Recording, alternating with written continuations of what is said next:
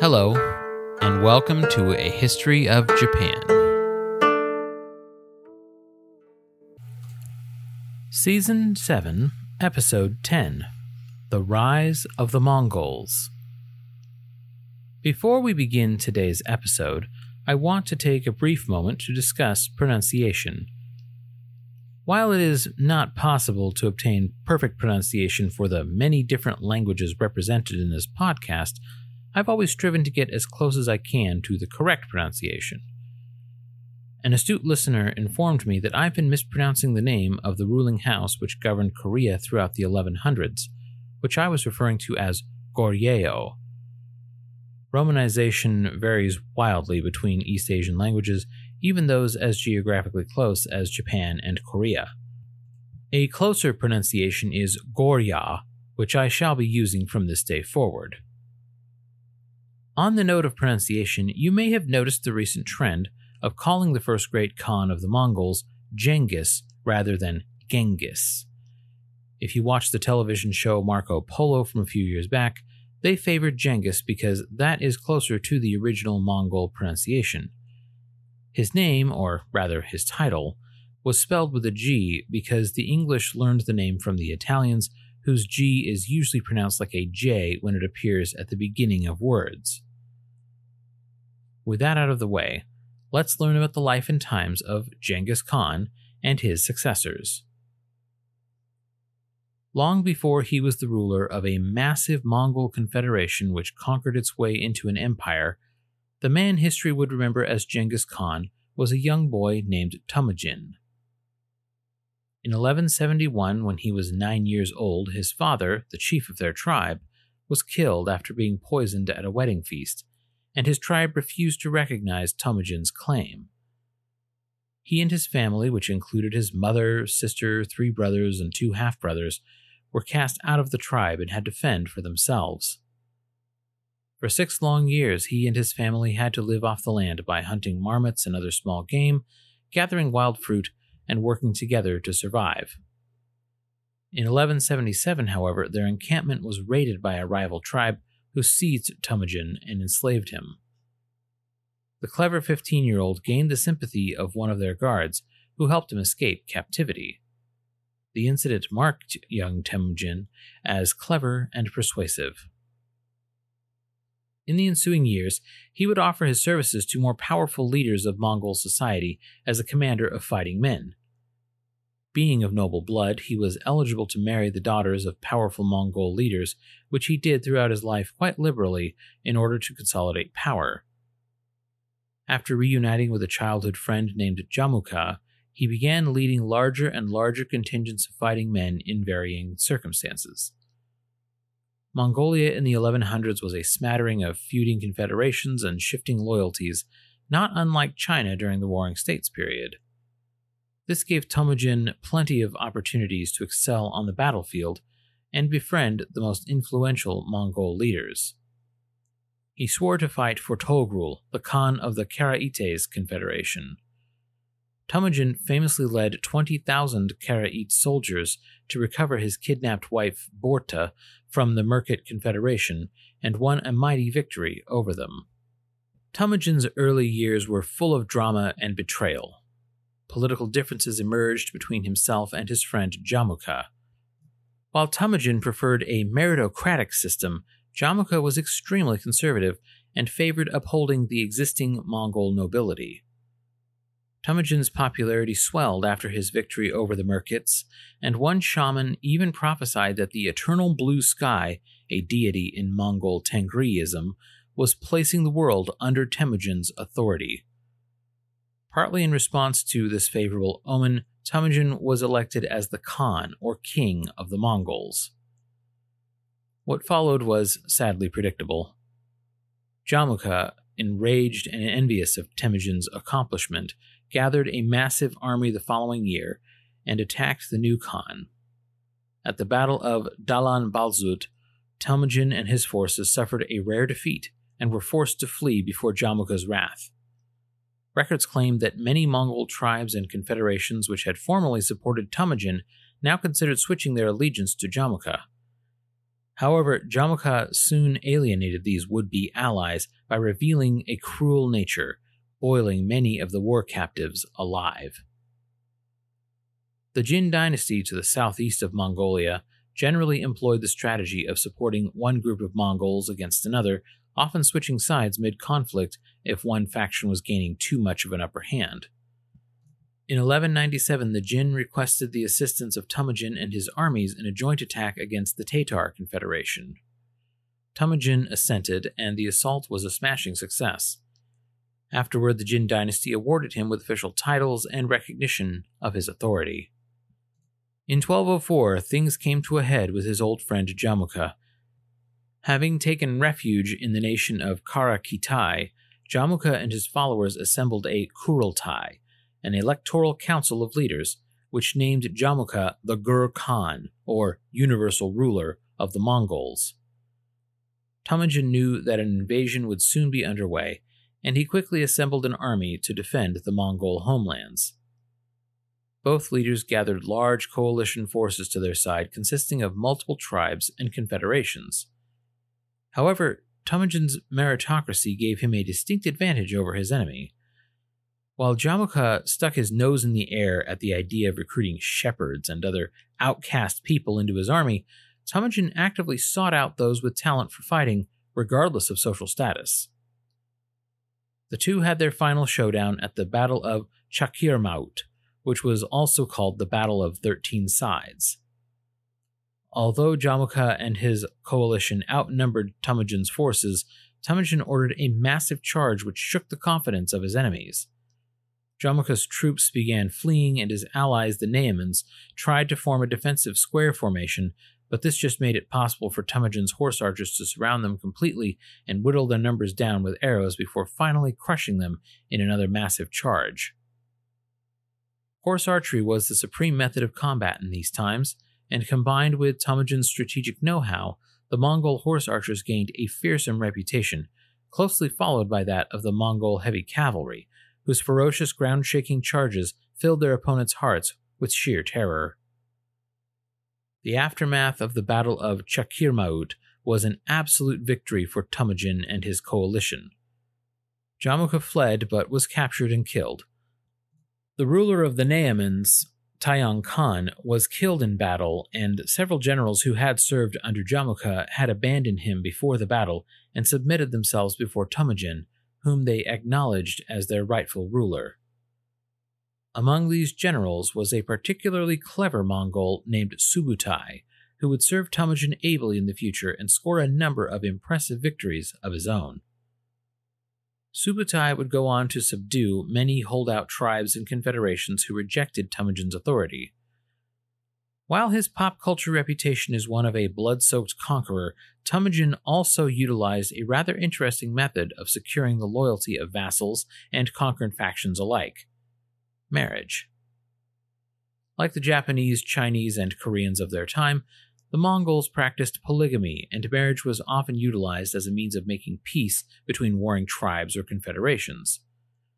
Temujin took this to an extreme by taking a bride from nearly every loyal group and made it a point to take noble or royal wives from those he had conquered as well.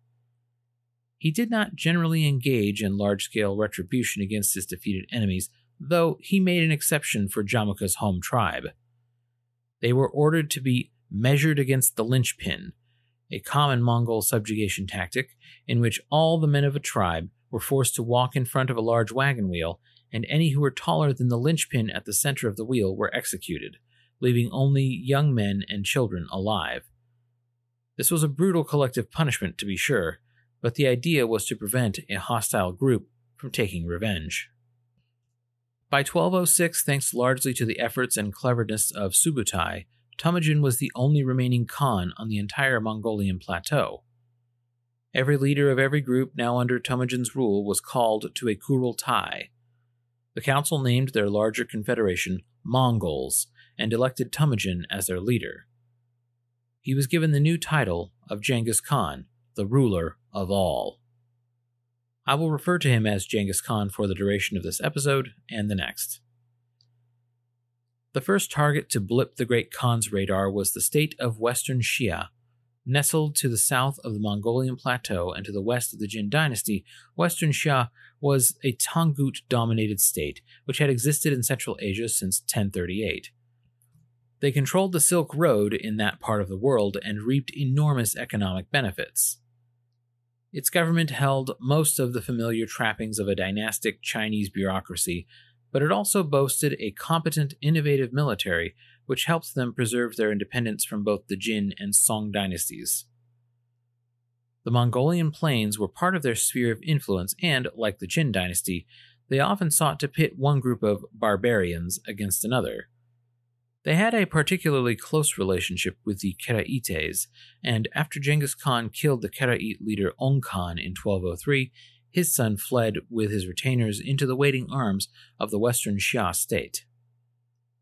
The Mongols committed a few cursory raids against Western Xia territory, which were very successful, and even managed to win the fealty of a few Tangut nobles in the north. In 1207, after having been named ruler of the Mongols, Genghis Khan embraced the war effort with a renewed enthusiasm. It helped immensely that there had just been a coup in Western Xia, and the new emperor was not on good terms with any of their neighbors. After several years of smash-and-grab raids, Genghis Khan devised a plan with his generals to conquer and subdue Western Xia in 1209. Emperor Shangzong of Western Xia begged the Jin dynasty for military aid as Mongol armies began pouring into the country. As far as the Jin dynasty was concerned, this was a regional dispute between two enemy factions who were both also enemies of theirs. Let our enemies fight one another probably sounded like a reasonable policy stance in the Jin court, but it was something they would eventually come to regret. One of the strategies employed by Genghis Khan and his generals was the feigned retreat. Mongol forces would charge the enemy, fight them for a short while, then fall back in what looked like a rout. Their eager enemies would chase them while Mongol horse archers would thin them out by turning around in their saddles and loosing arrows into the pursuers. Eventually, the Mongol army would wheel around and charge their pursuers from both sides, usually from a predetermined location where cavalry had an advantage. The pursuers, exhausted from the chase, out of formation, and suddenly possessing far fewer numbers than before, would usually be defeated in fairly short order. This strategy of the fake retreat was as surprising as it was risky. As I understand it, most modern military commanders would not dare attempt the same, for fear that the fake rout would become very real. But it's good to remember that the Mongols didn't have to worry about long-range artillery, air support, or any number of things which a modern army would have to consider. At the fortress Xiamen, the Mongols were forced to stage a siege. After 2 months, they broke their camp and appeared to flee. The defending army charged out after them, and the Mongols lured them into a trap. After crushing the Western Xia army, which was said to be 70,000 strong, Genghis Khan led his forces through the mountain pass which Xiamen Fortress had been guarding, and pressed straight on to Yinchuan, the capital of Western Xia. Yinchuan was well defended, and the Mongols had already demonstrated their lack of expertise in matters of siege warfare. They encamped around Yinchuan in May of 1209, but their efforts at breaching the walls came to nothing. For over half a year they waited, attempted assaults, defended against sorties, and all without progress. In January of the following year, they attempted to flood the capital by diverting water from a nearby irrigation canal into the city, but the levees broke under the pressure and flooded the Mongol camp instead, forcing them to higher ground. They were not, however, the only ones to suffer from the protracted siege. Life in the city was becoming more difficult, and Emperor Shangzong began to fear that one of his generals might attempt a coup against him, just as he had deposed his predecessor. He surrendered to the Mongols, agreeing to pay a hefty tribute and giving one of his daughters to be married to Genghis Khan. The Mongols were happy with this outcome. They didn't want to destroy Western Xia, only to use them as a tributary puppet state. Emperor Shangzong had no intention of forever remaining under the Mongols' thumb, but first he wanted to punish the Jin dynasty for their refusal to help against the invaders. He started organizing a massive invasion force to raid and plunder the northern Chinese Empire, but he would never get the chance to use it. In 1211, his nephew overthrew him in a coup and took the throne as Emperor Shenzong. The former emperor died a month later. The new emperor of Western Sha continued his uncle's policy of hostility with the Jin. Genghis Khan was only too happy to weaken the Jin dynasty with raids and plundering, and to eventually crush them entirely.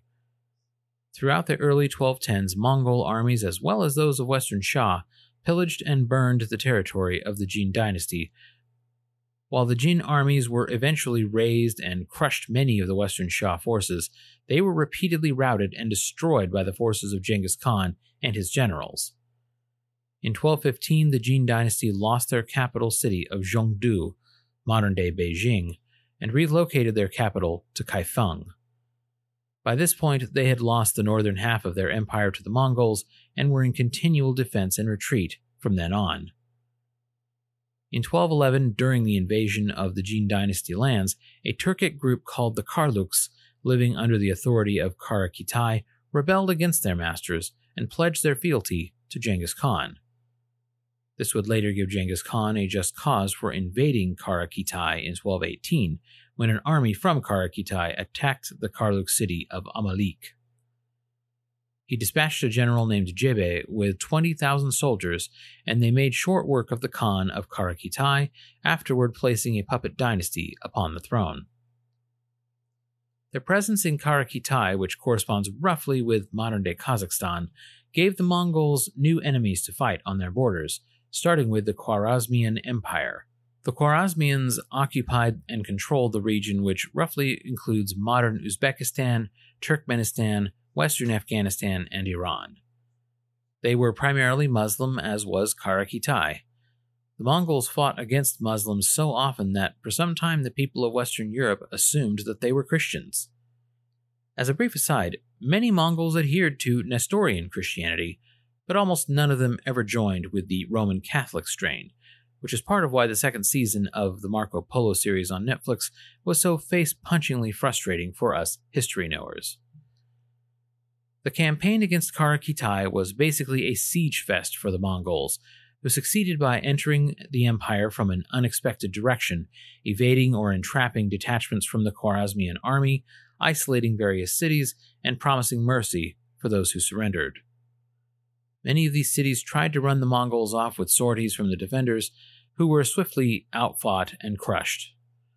The city of Otrar tried to wait the enemy out, and while this did result in a protracted siege, the Mongols made gradual progress against the defenders, and their leaders were confident enough of its eventual downfall that they began dispatching armies to besiege other cities throughout the heart of the Khwarezmian Empire. Otrar eventually fell, with its remaining defenders making a last desperate stand in its citadel.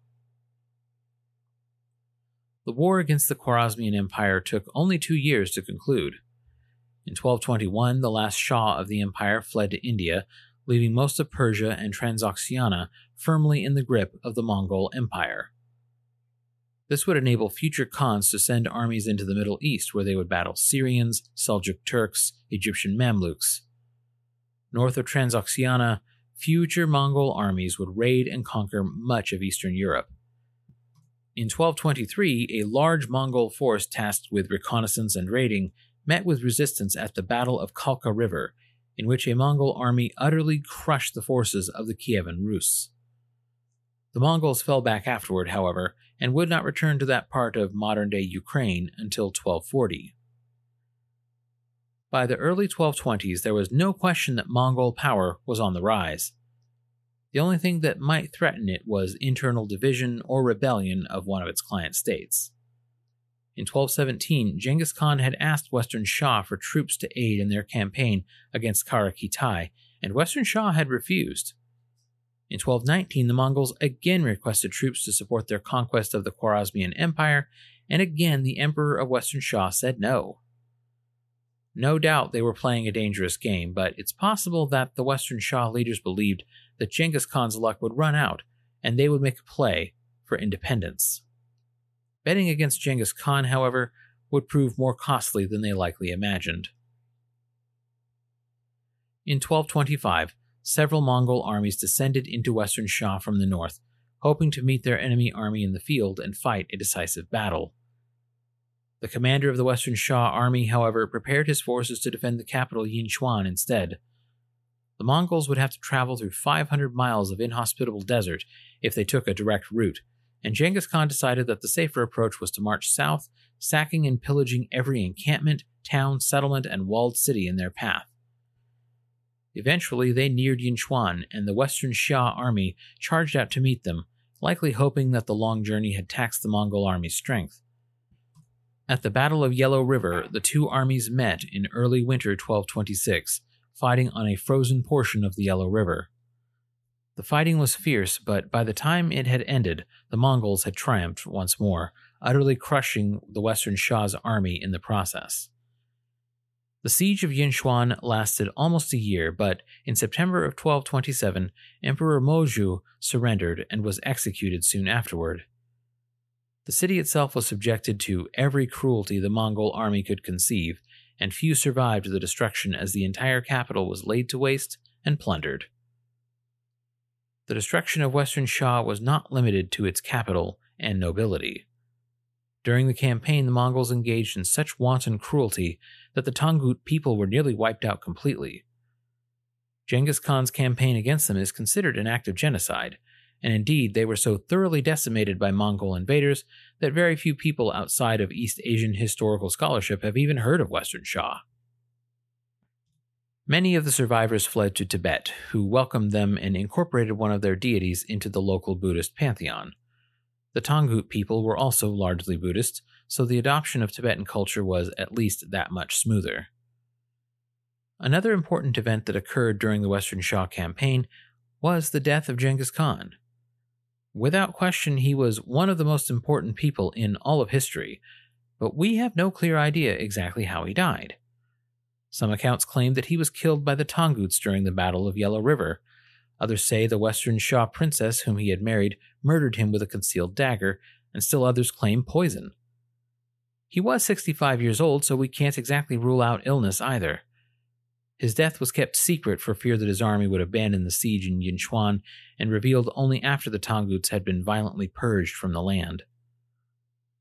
At the time of the Great Khan's death, the borders of the Mongol Empire touched the Pacific Ocean in the east and kissed the Caspian Sea in the west. In the wake of Genghis Khan's death, fears of a succession struggle arose. The Great Khan had 3 living sons, each serving in some capacity as a leader within the Mongol apparatus. Tradition made the youngest son the heir to his father, but Genghis Khan had chosen his 3rd son, Ogedei, to serve as Khan after his death. However, his youngest son, Tului, was at the head of a massive army in Mongolia, and the nobles recognized his authority on the matter. A showdown was averted in this case, and cooler heads prevailed. Tului governed the empire for a few years as a regent, and then called a Kurultai to elect a new Great Khan. The council elected Ogedei, the 3rd son, and under his leadership the Mongols would annex all of the land of the Jin dynasty, much of the Caucasus including Georgia and Armenia, and come into direct conflict with Song China in the south. Next time, we will follow Genghis Khan's descendants as the Mongol Empire continued to conquer, explore what daily life was like under Mongol governance, and see what circumstances led to their conflict with Japan. Until then, thank you for listening. If you would like access to exclusive bonus episodes, as well as ad-free versions of the regular episodes, please consider supporting this podcast at patreon.com/ahistoryofjapan.